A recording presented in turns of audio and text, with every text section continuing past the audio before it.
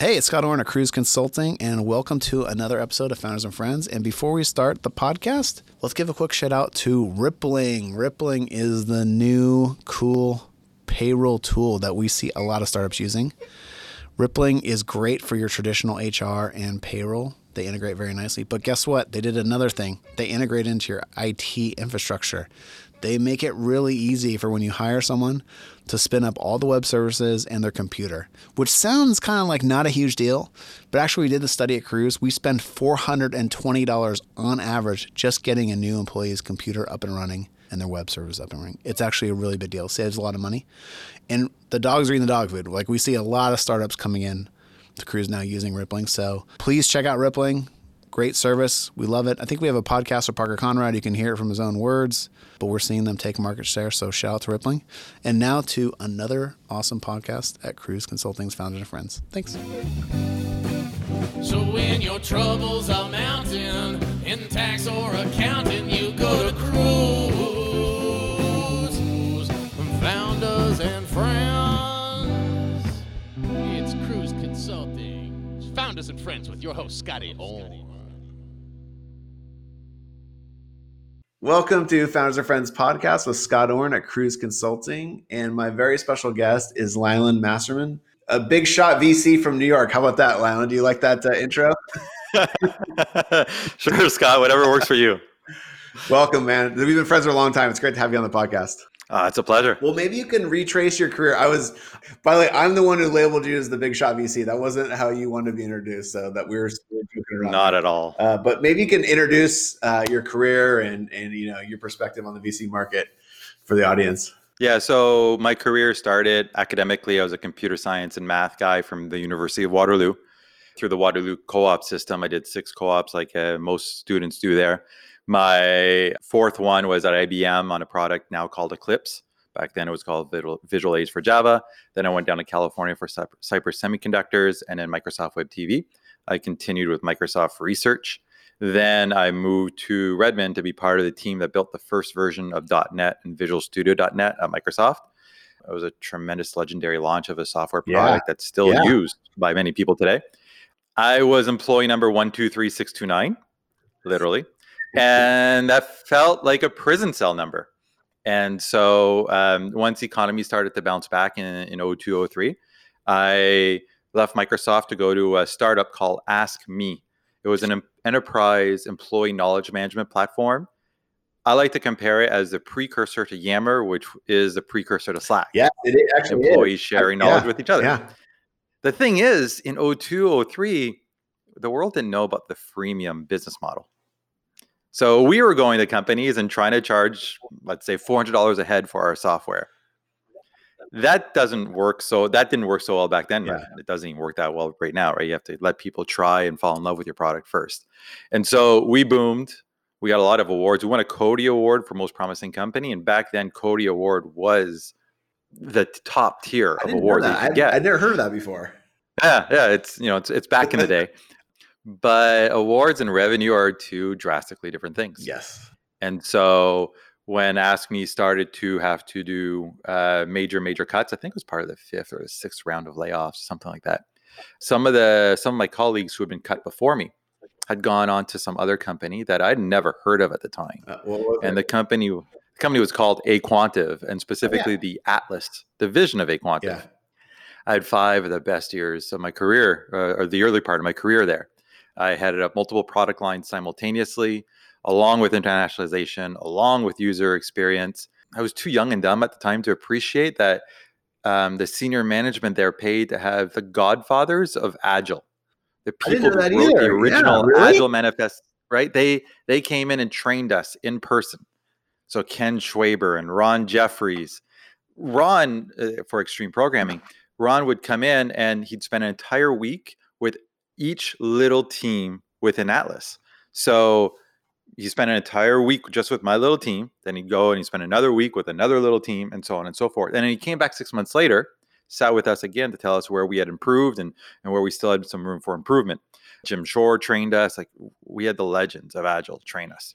So that was a fantastic training, great experience about what it takes to really scale a business from the inside, from the weeds. Yeah. Then We got acquired for what was at the time the largest acquisition ever by Microsoft. I was going to say Microsoft bought a Quantive, right? Was that? Yeah, it was a $6.3 billion deal. Yeah, it was the largest deal at the time ever by MS. And so, legendary deal. We were acquired 1 month after Google had acquired our competitor DoubleClick for $3 billion. Yeah. Google's management of DoubleClick has allowed DoubleClick to flourish, and Microsoft ended up writing off $6 billion and selling Atlas to Facebook. But for us that built Atlas, the special part wasn't what happened post-acquisition and the politics and so on. It was building a real business that got acquired for $6 billion, and then whatever happened with Microsoft happened. From there, I didn't want to go back to Microsoft again. I did a year or so. Yeah, you did a couple of tours of duty there. Yeah, so that was like role number 4 for me. And so I'd already started preparing for the GMAT. Then when I got a good score, I'm like, oh, now I can go to business school. And I was already in my 30s, so it was a now or never moment to go to business school, right? I was like that too. I think I was 29 when I went. So so I was 31 when I went. Okay, yeah. Well, it's not that big a difference, but yeah. It was but like, I was probably in the top, I don't know, 15%, 10% in age. Yeah. There's a very pronounced bell curve with age of business school. It was our common alma mater of Kellogg. Yes. And that's how we first connected back in the day. And so Kellogg was great, and I focused in on venture capital. And so LinkedIn and the web wasn't all that great in 2008, 9, 10. Again, a down economy. And so I would just research every single VC firm I could find because there were no good lists of VC firms. And then I would read the bios of every partner at the firm and email the one singular partner who I had the most affinity to. And so I would send a very custom email, very personalized, saying, hey, basically, I sent a very professional version of, hey, we have X in common. I think your job is cool. Can we talk? Very smart. And you're kind of proving you have the skill set to be a VC right there by doing that. Like there's a lot of, you got to find good deals, and finding a job is kind of like finding a deal. Yeah. And building rapport and understanding commonality and how that can help build rapport. So one of those reach outs was to a New York City VC who was a Northwestern alum and who was a co-founder of a company that I competed against when I was at Atlas. He was a co-founder of 24/7 Real Media. Okay. Yeah. And so that was Jeff Judge. Jeff introduced me to Mark Fernandez at Sierra. Mark's admin writes me and says, hey, Mark would be happy to have a call with you. And I do what you're trained to do. Lie. Straight up lie. Yeah, a call would be great, but I'm going to be in the Bay Area in 2 weeks. How about we meet in person? That's amazing. Right? She said yes. You got it? Kind of thing? Yeah, she said yes. I booked my flight. On a student budget, I need those 2 weeks to have a cheaper flight. Yeah. And I didn't know that Sierra wasn't keen on internships. I didn't know that the founder of Sierra teaches venture capital at Stanford Business School. And naivety was a little bit bliss there. By the end of the conversation with Mark, he nodded affirmatively to me and he says, let me talk to my partners. Oh, that's so amazing. So that's what led to my internship. Wow. I remember you and we had talked beforehand about how to have a good conversation with VCs. Yeah. But it's also like that just shows you that it is like what he was probably super impressed with you was just friendly aggressiveness of like getting in front of him and working your way through the process and getting a meeting with him and then actually delivering and doing a good job in that meeting. It is literally like, I'm not joking. That is what you do with entrepreneurs. You have to find out a way to get into the best companies. That's all that matters. And so the little acts of charm or little acts of stick-to-itiveness is what makes you successful as an investor. Yeah. And one other thing that he told me is that because I was already in my 30s, I'd already managed teams. He knew he could take me on for the summer and I wouldn't be much of a burden, right? I already had the maturity, the self-discipline, the personal drive that he could just let me fly. Shoot, if I failed, what's the worst that could happen? I love it. But then if I succeeded, great things would happen. Yeah. So I adored that internship and that really brought me some conviction in venture. And from there, I applied for and was selected for the Kauffman Fellows program. I'm happy to talk about that and what it is and so on. Let's the audience a little bit because Kauffman's a pretty big deal in the venture capital world. They also produce a ton of great research. So it's like it's really helpful to know what the Kauffman Foundation is.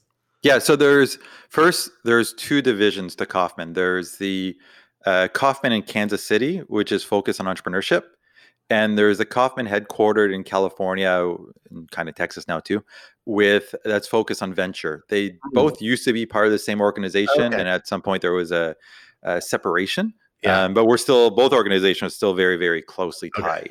Yeah. And so for the fellowship that I'm part of, which is the Venture Capital Fellowship, the way that I describe it to people is, especially to applicants and my friends who want to learn whether they should apply, is simply it's a 2-year program where experienced VCs come together once a quarter for 3 consecutive days of training on how to be the best technology investor they can be. Mm-hmm. To give you an idea of the constituency of a class, I believe the most recent class is approximately 70% partner level or above. Wow. I wouldn't think like a partner level people would be going for training. That makes sense. You train for other jobs, but that's really interesting. The median age, I believe, is 36 or 37, which crazy. means you have some 25-year-olds and you have some 50-something-year-olds. Yeah. And the class gels together really nicely. So the curriculum, 2 of my favorite elements of the curriculum, one was how to be the best board member you can be. Yeah. Right. Not board membership 101. Right. It's assumed that almost everybody in Kauffman has been on multiple boards, knows the basics. How can you be the best? Yeah. And then we spent an entire day or so on how to better establish your personal brand and your firm's brand. That's the kind of content that we deal with. I love the board meeting one because you and I both have been in a lot of bad board meetings. So like streamlining those conversations and making it more productive, that makes so much sense to me. Like that's actually like, it's almost like managerial training for managers, like stuff you need to do and to continue to get better. And that makes a ton of sense. Yeah, it's a great program. It continues to grow in size. Normally the 4 get-togethers per year, 2 in the Bay Area, 1 in New York, and 1 international. They do deviate from that quite a bit, but that's the general formula that I've observed. Mm-hmm. And so tremendous program. A lot of legends of venture either participated in the program or were mentors to people who went through the program. Yeah. That's incredible. And so, it's so good. And that kind of launched you, right? Like you made a lot of good contacts through that? Well, the way I was admitted was through a program that was then called the Finalist Program, which was an admittance conditional on getting into venture. So while I got admitted in 2009 to Kauffman Fellows, conditional on getting into venture, I only got into venture where I accepted a job offer in 2014. So I had an offer in 2010. My mentor suggested that I turn it down. And so I did. And so it was in 2014 that I joined a venture capital firm and then started Kauffman. And so all the work that I had done from 2008 to 2014 on building my relationships in VC, on building my getting mentors and so on, that was all me. And more than that, I'd say that Kauffman is particularly good at providing you with a group of other like-minded people and professionals where there's trust and intimacy. Mm-hmm. It really doesn't help launch a career other than it makes you think differently about your little minute actions, right? Your little minute actions in that board meeting, right? Like what's an example of that? So everything that's discussed in Kauffman is confidential, but this next element has already been discussed publicly, so I'll share it. We had an experienced entrepreneur come in who had just recently been removed as CEO or promoted to chairman of his company. And his company was a growing company. Yeah. And the board simply thought that he was not the right person, the right leader to take the company to the next level. And at one point we talked about his board, and anonymously he said that of the 5 people on his board for his next company, there's only one that he would want to have again on his next board. And so we dug in on that. And of the 5 board members, one probably didn't have the right overall skills. The other 4 did, but only one of those 4 actually put in the effort to try to be helpful, listen, to care, to know the product, to know the team. You never want to be the middle 3, right? the board member who just didn't have the right skills, well, that's who you are. That's how you're born. Yeah, Fine, yeah. right? But if you have all the right skills and aptitudes and you just choose to not put in that extra effort as a board member, that's not the right spot to be. Yeah, I think maybe there's like a free rider concept in board meetings and maybe in all meetings, but like a lot of stuff I've been to where there's like one or two people driving it, asking the tough questions, and almost like sometimes they're like the bad guy in every meeting, even though they're not trying to be bad. They're just asking difficult conversations, trying to really help the company. And there's other people, just kind of like human nature, who sit in the meeting and don't really ask those questions or participate to that degree, who are on the board. And it's kind of like, everyone needs to share the responsibility. Everyone needs to share the burden of asking tough questions and rising temperatures and stuff like that. Does that make sense? Very much so. One other thing that Kaufman made me feel very comfortable with is, as a board member, you'll often have on the board someone who speaks a lot. Yeah. Right. And that can be you. Great. But if that's not your natural inclination, there's nothing wrong with being the person who only speaks a few times. And as long as what you're saying is smart and helpful, or inquisitive in a smart way, people around the room will respect you and will actually choose to listen to you more than the highly talkative person at times. Yeah, because you're saving your bullets and saving your points. Yeah. Yeah. And so it's very, very easy to want to outspeak the other person. Quote unquote, you'll be recognized as the most helpful, the most engaged. And it's important for all board members to recognize that the person who's not as vocal might be just as engaged. Yeah. Right. Might only ask a couple of questions, might be more helpful behind the scenes, because most of the good work of a really tremendous board member is not in the board meeting. Yeah. Right. It's totally. And there's people who are like super defocusing, I think, is the other thing I've seen. And sometimes those are like the talkers. People talk a lot. And I tend to talk a lot. And I tend to probably be a little bit defocusing of a personality. But like, it's hard for the CEO to run a board meeting and have people being like, what about this over here? What about that over there? Your competitor's doing this, or da da da da. It's really hard to manage all the personalities. And by the way, you work for these people as a CEO. Yeah. And so you need to do it in a very nice way. And hey, when things like COVID hit, you may have to go to these people and ask for a bridge round, which no one really wants to do, but they usually do it. So the dynamics are really interesting. So I think it's really cool that Kaufman teaches all this training. Like I learned just from sitting and stuff, and I probably could really use that training. It would actually be very helpful. Something else that I picked up on side discussions at Kaufman, so I don't remember it being discussed in the actual group sessions. One, it's a good practice to have a phone call with the CEO before the board to prep a little bit. Good. Yeah. Okay, that's kind of 101 level. But then two questions that I always ask in that phone call in advance of the board meeting. Number one is, what is something that you expect one of the other board members to challenge you on? And how can I be helpful with you on that? That's right, so good. Building role playing ahead of time is really powerful. It's also building alliance and partnership. And I want to be there for you. Now, of course, if I disagree with you, I'll need to disagree. Yeah. But if I do agree with you, at least I'll be prepped and I'll have time to think about in advance how I can, help facilitate this discussion. Yeah. And then the second question I like to ask is, here's something that I plan to challenge you on. I don't want to catch you off guard. That's unfair. I actually want you to be thoughtful about it. And so here's a question I plan to ask you. Yeah, I love that, because it's also, you're not trying to gotcha them. You really want a thoughtful answer, and you're genuinely curious. So I actually love giving questions to people ahead of time like that so they can really think about it. I know that I'm not always the best off the cuff thinker as well. Like it takes me a little bit of time. So it's just like a nice thing to do. And I really love the offer of like, what's something that you expect someone to challenge you on, so you can role play with them and make them have a better performance in the board meeting, which then instills a lot more confidence, which means it's easier to get more money down the road. And by being someone who's challenging the CEO, you're not just a yes person. Yeah. That's quite important. Yeah.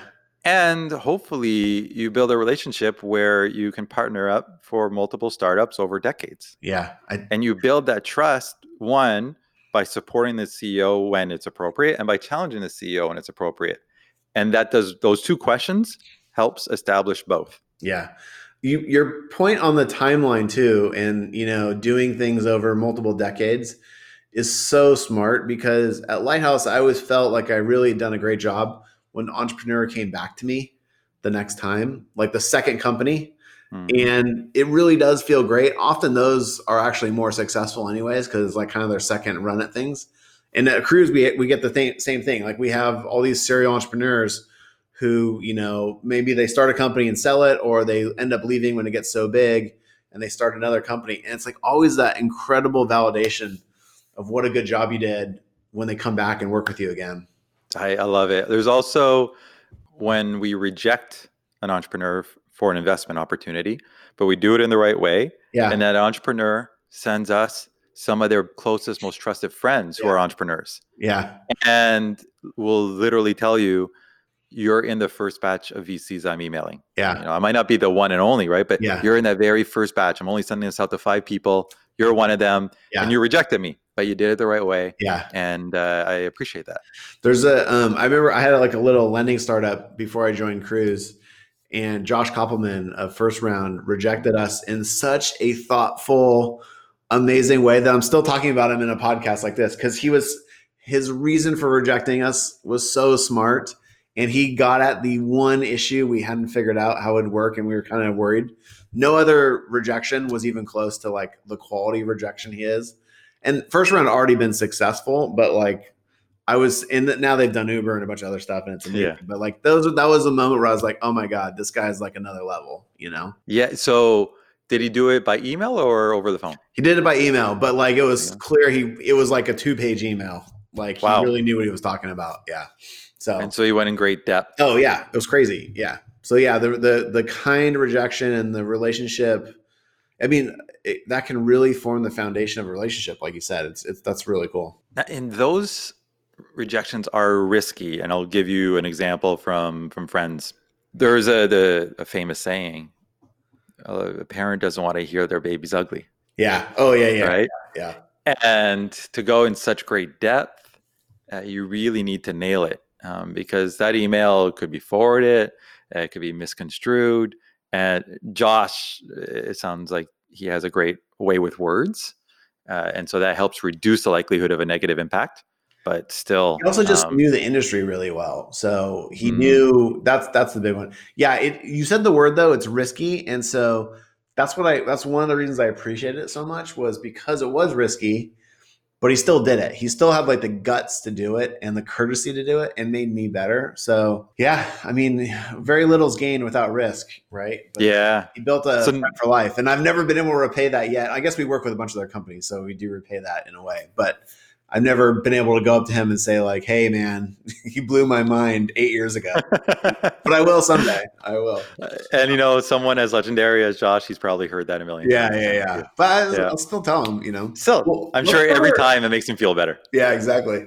Well, let's cover your sweet spot. So you enjoy investing in Series A level companies, right? That's kind of your sweet spot, A and B. Yeah, I do seed A and B. Yeah. But then A is in the center of those three. So yeah. Bell curve it.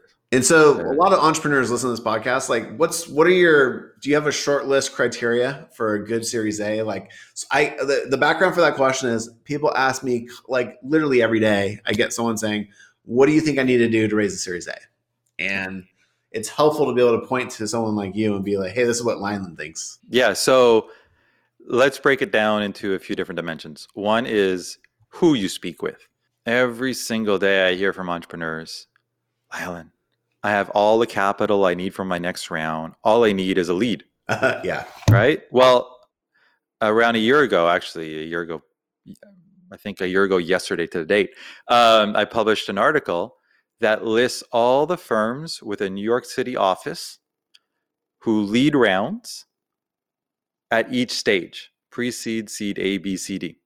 And so first and foremost to the entrepreneur, if you're reaching out to firms that don't invest in your stage, then understand that your time, the value of that time might be questioned. Yeah. Right.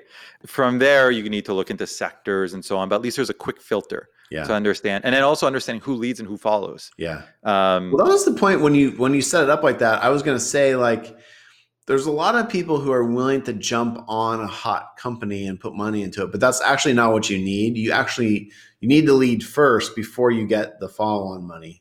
Because I get that comment quite a bit too, like, hey, I've got a bunch of capital soft circled, I just need a lead. But really, in my experience, those people don't have as much conviction. And so it's almost like you have nothing. You have zero until you get the lead. Then you really know if people are going to come in or not. That's my humble opinion. So having your prior investors who have pro rata rights committing to do their pro rata. That's great. Sorry. Yeah, that's a great total. But other than that, unless there's someone noteworthy or strategic, it's nice. Yeah. Right. Like it's not a negative by any stretch. It's a positive, but it's not as much of a positive as it is to say, hey, I have a co-lead ready. Yeah. Or my existing investors want to lead the round. I just want to see if I can get a better deal, or I want to get a different skill set on my board. So that's why I'm going to speak. That's a good one. That's actually a really good one. Yep. In terms of the metrics, there are some firms who have steadfast rules, minimum 100K a month of MRR. I've heard that one a million times, and now that number's been increasing. I would never want to be the investor. Except if you're like a super hot, amazing, or great at sales, and then it's not. That's what confuses people, I think, sometimes. Like that $1 million of ARR, but then I see companies all the time that aren't anywhere close, but the concept is so interesting, or their track record is so interesting, or they're just great salespeople that they can do it with no revenue, or very little revenue. Or they're building technology in a very emerging area. Let's say augmented reality. Yeah. Right. Enterprise tools for augmented reality. Yeah. Right. It's hard to hit that revenue target that quickly.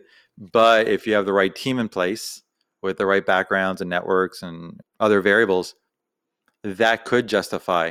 The example I like to use a lot is, can you imagine back in the day, if an investor passed on investing in WhatsApp because WhatsApp didn't hit the revenue target? I know. That's right? That'd be silly. You have to look at what the most important metric is for the company. Yeah. For WhatsApp, the most important metric wasn't revenue, but a lot of B2B and enterprise companies, not all, but most, the primary target is the revenue, month over month growth of revenue. Yeah. Of course, now with COVID, growth might be a challenge, but pre-COVID, month over month growth, those are important variables to look at. But what is the most important variable? At Atlas Aquantive, when we walked in to the building lobby before going to our office, there was a massive dashboard, and there were two numbers that were being tracked. One was what was the peak number of ads that we served in a second, and what was the total aggregates ads served that we had served in the history of the company. Oh, wow.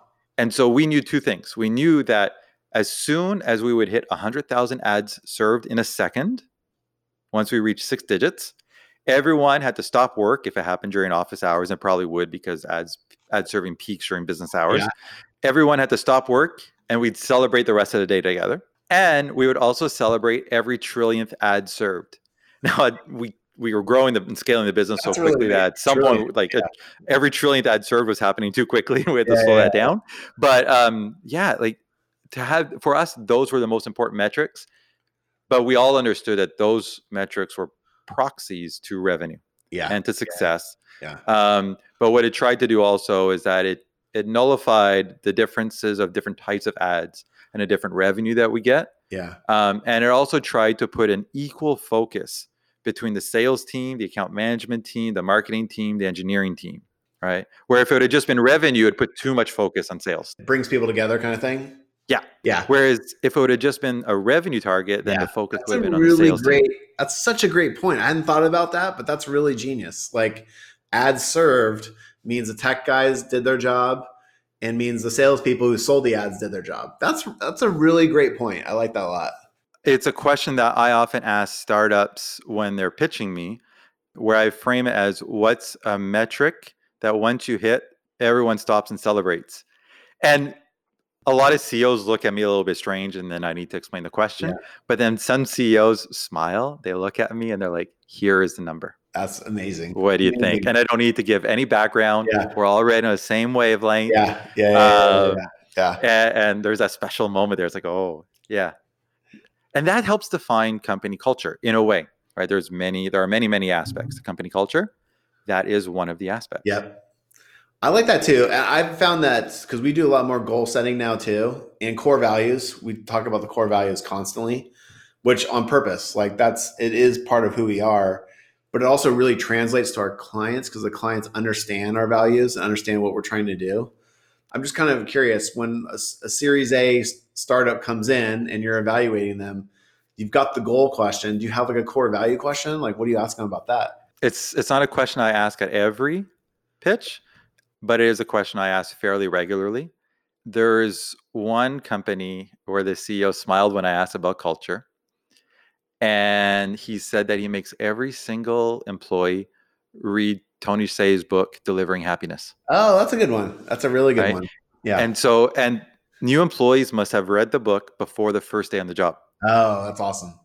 That's a great screen too. If they haven't read it and they show up, yeah. And that is establishing culture where even before day one on the job, you get the idea of like, if my CEO asks me to read this, then it must be important to the culture. And this is how we want to fit in. And this is how I go about fitting in. And of course, when someone joins a company, it's important to both fit in and stand out. And so I think the book does a good job of talking about both. That's a really good one. I love it. So if you were to summarize your guide, like what can I point to in this podcast, the next founder later today that asked me what they need to do to raise a Series A, what would you say? Understand your metrics, understand your numbers, understand the growth, and how all that aligns with one, convincing investors that'll keep on growing, that you're tracking the right metrics for scale, and that'll be also exciting for your employees. Yeah. And for your potential employees in your recruiting process. That's a great point too, because people don't often connect raising money to the recruiting process. Like one thing we see a lot is people are very focused on raising money, as they should be, but then they kind of underestimate how long it's going to take them to convert that capital into actually hiring people and ramping up.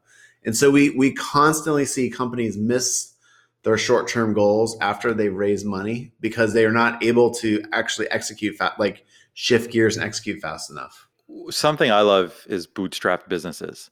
It doesn't make venture capitalists any money, but fundamentally, it's a great business model that when it succeeds, it succeeds beautifully. Yeah. The founders are in control of the company.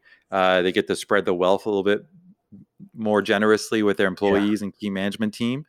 And it's not unusual to hear the CEO and management team of a bootstrap company at some point choose to raise capital, not because they need to, not because it looks good for the IPO market, even though it often does, but the fact of raising from a top tier firm makes it easier to close hiring candidates that would otherwise be hard to close because it adds that credibility, and it helps get attention from the press and media.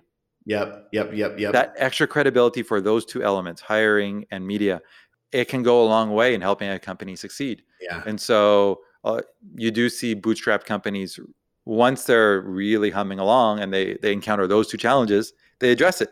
Yeah. And they raise money without needing to dilute themselves very much because they can, quote unquote, control the terms. Yeah. TaxCharge did that recently really well. They raised money from Insight after they're already profitable and already just rolling. And so that is a good way of doing it. Well, let's spend a few minutes. We got to wrap up here in a few, but you're in New York, New York venture capital market really, really well. What's kind of some of the trends out there? We have a ton of clients out there too. So that's one of the reasons I want to have you on. What are you seeing in the venture capital market in New York? So New York City is now an all vertical city. In contrast to a decade ago. When you say all verticals, it means like every market of startup, that you can compete effectively. Exactly. A decade ago, New York was about ad tech and fintech. Yeah, you're totally right. Yeah. Now, and then retail, because of the fashion houses and stuff like Gilt. We did Gilt Group at Lighthouse, and that was like, oh wow, they're going to be an e-commerce leader in New York. Like you're totally right. Every vertical has plays now. Yeah, and so On the consumer side, there's no doubt that the New York customer is most discriminating, and the talent to help scale a company in consumer is amazing in New York. Yeah. Arguably number one in the world. I don't know where else you would actually go. And on the enterprise side, the Fortune 500, the Fortune 10,000, 20,000, most of them have their either global headquarters or at least North American headquarters here in New York. And so if you're a startup and you want to be selling to the Fortune 10,000, New York's the best city to be. If you want to be recruiting talent and poaching from the Fortune 10,000, New York's the best place to be. I think San Francisco is a great place if you want to be selling your product to the big tech companies, to the FANGs. Yeah. I also think New York has something else going for it, which is the media markets are really strong. And so it's actually easier to get press there in a big way. Like you see companies get covered in the New York Times or Wall Street Journal or New York Magazine or things like that. So I actually think that's a really big competitive advantage for that market too. It really is. And it's not going to stop. Yeah. Right. And the population of New York allows the city to be very diverse professionally in a way that the Bay Area just can't compete. Right. Yeah. So in ordinary times, when you go out for dinner in New York, there will be an investment banker, there will be a marketing person from a pharmaceutical company, there will be a journalist. There's so many different careers in New York. Yeah. I remember when I lived in Seattle before Amazon really grew, and you'd be at a party and people would ask you what building you work in, meaning which Microsoft building. It was just assumed. Yeah. And New York is the exact opposite. It's almost, what field do you work in? So I think that's extraordinary about New York. And then something else for a different form of diversity, New York has more startups with a female founder than San Francisco Bay Area does, despite the fact that, and I'm not talking about by percentage, by raw numbers, despite the fact that New York has much fewer startups than the Bay Area. Yeah. So we have that edge on diversity too. So we have the diversity of the people, the talent, what areas they come from. And then for young talent. Yep. The West Coast has a handful of really, really top tier schools. The Northeast has so many great schools. And now that young talent graduating from those schools doesn't feel obliged to move to the West Coast to build a career in tech. You're totally right. On the women or minority founders too, I think that's a really great point. I mean, at Lighthouse we did Guilt, which had a female co-founder, and Rent the Runway was founded by a woman. And in our cruise portfolio of clients, there's tons of women founders in New York too. So it's really cool. You're making a lot of great points. Anyone listening to this is going to be like, I know where I'm going next. Well, I've put some thought behind this, and I've published a couple articles, not on Medium, on Medium too, but on large publications, on large media sites. And the first article I wrote, it was a reaction to a conference that I attended just as an audience member, where there was a 50-something-year-old female VC who said, of course, female entrepreneurs are doing startups in e-commerce and media and fashion. And that made my blood boil, because the women that I studied with at Waterloo, the women that I worked with at Microsoft and Aquantive, they could be the founders of the company that displaces MongoDB or the next AI company. And so I put in a good amount of research where I looked up who are the most highly successful entrepreneurs who are highly technical women who are co-founders of highly technical companies. Were they all in New York? No, most of them are Bay Area. Okay. Because to have reached that level of success, it generally means to be an older company. And I was going to say, those women fought through a lot of, there's still difficulties, but in Vanessa, our founder is a woman too. Yeah. But, to be super senior nowadays, you've either had to have been on a rocket ship or been working at it for 25 years, 20 years, something like that. So. And already there's such a small percentage of computer science and computer engineering grads who are women. And so that was my focus, was highly technical women. And so the most famous is Diane Green. Yeah. Who has legit tech jobs. VMware and then Google. Google, she's very, very senior. But my focus was on founders and co-founders of companies. And she was a co-founder of VMware. Yeah. Not too shabby. No, but we need more. Yeah. I'm I have a daughter. So first of all, we're raising her to be a leader, which is really fun. But, her mom's a leader and mom started a company. And So I think I think the next generation's, it's not even next generation. Like we're seeing it at Cruise. We have like the Delta. I don't know if you know this. We put out a salary report for startup CEOs, and actually the Delta had closed at every step of the way. Women and men are now getting paid. CEOs are getting paid exactly the same, except I think it was Series C still, where there's still a bias. And our thesis was there just hasn't been as many women founded companies getting to Series C, only just because of natural attrition rates and when people are starting companies and in this movement of women entrepreneurs. And so but looking at seed, Series A, Series B, having the pay rates exactly the same was like super encouraging to us. So I think it doesn't mean it's getting easier. It's still hard. And women have to overcome a lot of challenges. And I see it on a daily basis with Vanessa, but the trend's going the right way. It's pretty exciting.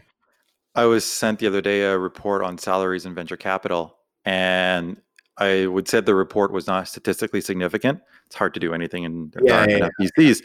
The report showed that for equal job titles, and you can always discuss are people being promoted at the same pace and so on. It's hard to quantify that in a simple report. But if you assume that people at the same job level are of equal skill and experience and so on, women's salaries were higher than men's in this one report. I'm not saying it's accurate. I love it. Well, hey, let's end on a super positive note like that. Maybe you can tell everyone where they can find you on LinkedIn, or how they can reach out if they have a company that want to get funded.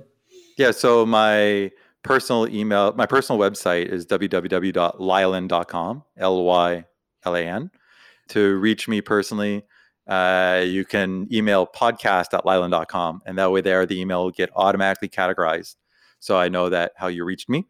You could also do Cruise Consulting at lylan.com if you want. Nice. And that way it'll be automatically. Name works as long as it's in front of at Lylan. Yep. That's amazing. And so that automatic categorization really makes my life easier in terms of, first thing in the morning, which emails do I check? Also makes searching very, very easy also. Yeah. So if I'm like, who is that person again who had emailed me about the podcast? I can search for it that quickly, right? /podcast@lylan.com. I've started getting more sophisticated on filtering, and it does make a huge huge savings. That's awesome. All right, buddy. Thank you so much for coming by. I really appreciate it, and it's great to reconnect. And I'm excited for what you're going to do in the future. Thanks, Scott. All right, man. So when your troubles are mounting in tax or accounting, you go to Cruise. Founders and friends. It's Cruise Consulting. Founders and friends with your host, Scotty Orr.